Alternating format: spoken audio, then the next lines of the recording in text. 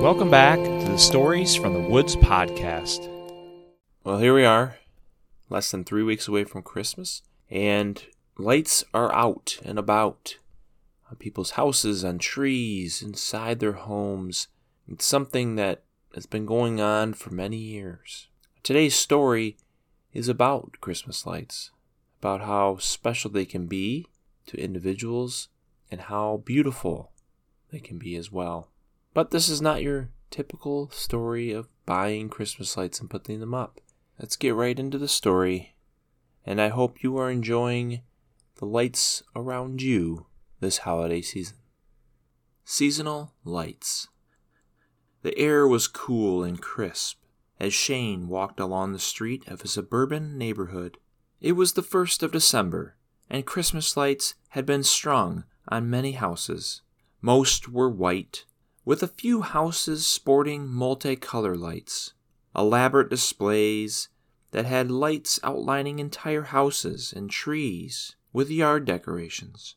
There were other houses that just had a small display on their porch or the only fir tree in their yard lit up. Shane enjoyed the different varieties that would light up the night.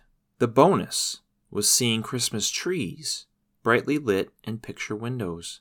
The walk was a quiet time to reflect on his day and life. However, it was difficult to focus on these thoughts with all the lights around him. As Shane turned down his street, he was a bit hesitant to look down, for the whole street was sparkling, except one hole of darkness. That black hole was his house. They never had Christmas lights. Shane always got a lot of flack from the kids in the neighborhood, sometimes to the point of being shunned for not participating in the neighborhood party. During this season, he could identify with the outcasts in history, such as the witches of Salem. In a season of giving, he felt lonely. He was greeted by his dog Marvin as he entered through the garage door. "To be a dog must be great, boy," Shane said. "You're always so happy." At dinner that evening, Shane sat and looked at his bowl of homemade chili. Across the table sat the only other person who lived in this house, his father. "I haven't seen you eat much of the chili. Is something on your mind?" his father asked. Shane had been trying to muster up the confidence to ask for something, and now his father forced his hand. Shane looked up and asked the same question he asked every year. "Can we get some Christmas lights this year?" His father gave him the familiar look and responded, "No, there are too many other expenses we have to cover, and those expenses are needs, not wants, such as food, our house payment, utilities, just to name a few. We are just getting by. I know you like the lights out there and want to be a part of it. Unless you can figure out a way to create them, then you can display them. But we're not going to purchase them." Shane had not really expected anything different, but there had been a small ball of hope inside. He was disappointed as a result. He didn't really understand money, other than you earn it and spend it, and there never seemed to be enough for the two of them. However, others seemed to have plenty to buy the lights for their houses. As Shane laid in bed that night, he thought about his dad's comment that if he could create lights, then he could do it. He thought a long time about how he could do it, eventually falling asleep. Shane could hear a soft voice calling out to him. His eyes opened, but his body was still. The voice was not familiar, and believed ignoring it would make it go away. After a few minutes of silence and a break from this voice, it returned, and it seemed to be closer, in his bedroom, and replacing its calling of his name with a claim it could help him with the lights. Shane could resist no longer, and rolled onto his side to face the direction of the voice. As his eyes found focus, he could see a bright light through the slats and cracks of his closet. "Come, Shane, I will do you no harm, but rather give you a gift you can use to share." Without hesitation, as if the light controlled him, Shane got out of bed and walked to the closet doors.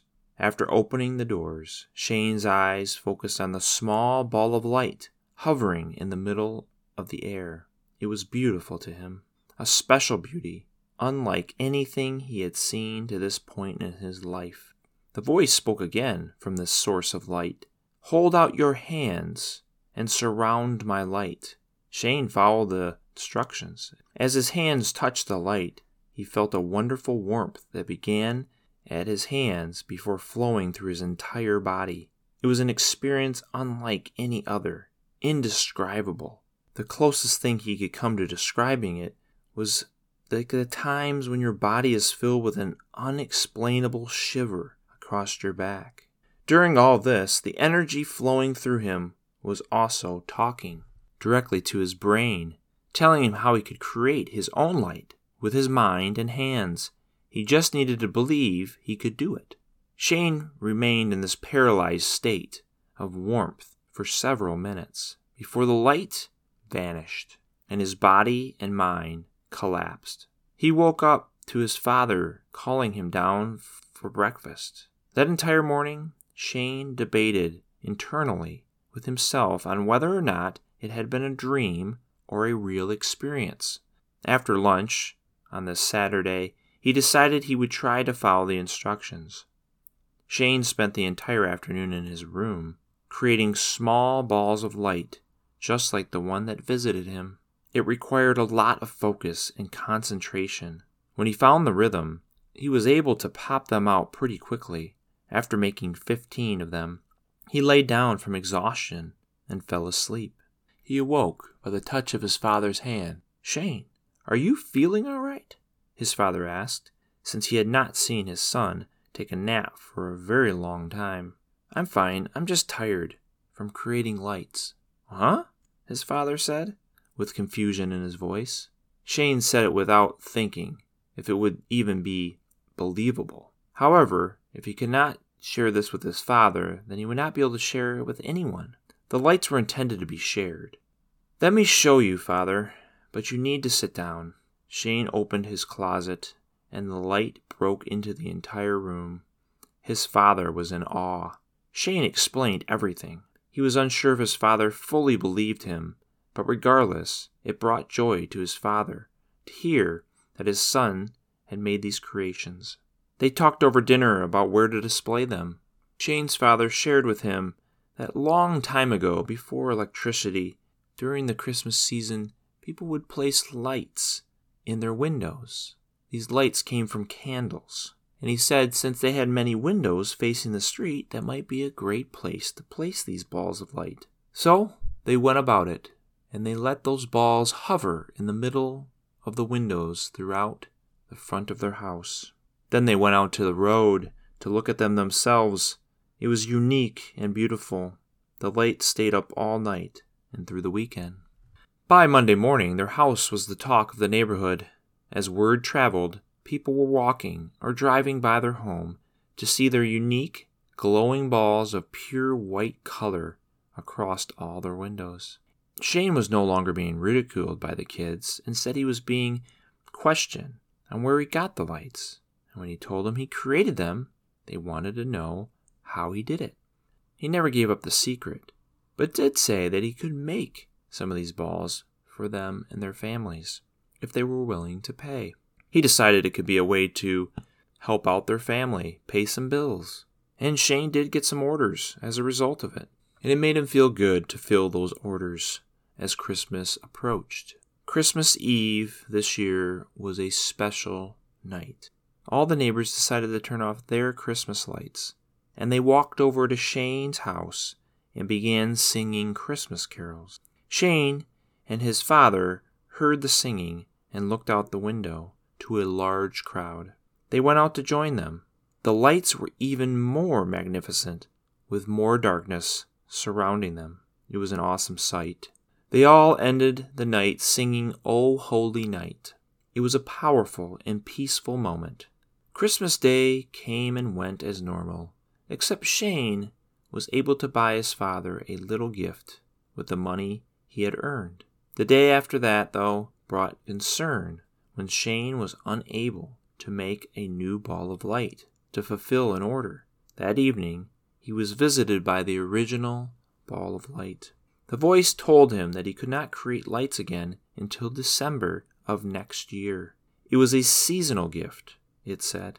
So Shane put all his orders on hold and waited with much anticipation for 11 months before being able to create the lights again. And more importantly, it was 11 months before he could share them with others. It made the lights even more special and precious. While he waited, he looked for other ways he can brighten people's lives.